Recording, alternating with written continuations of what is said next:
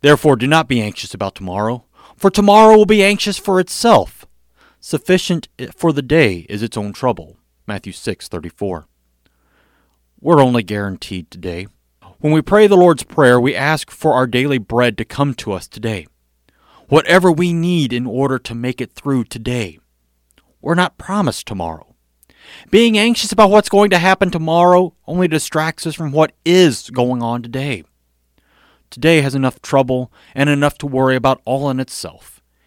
Each day, each moment is filled with many possibilities for its resolution. What will become of today?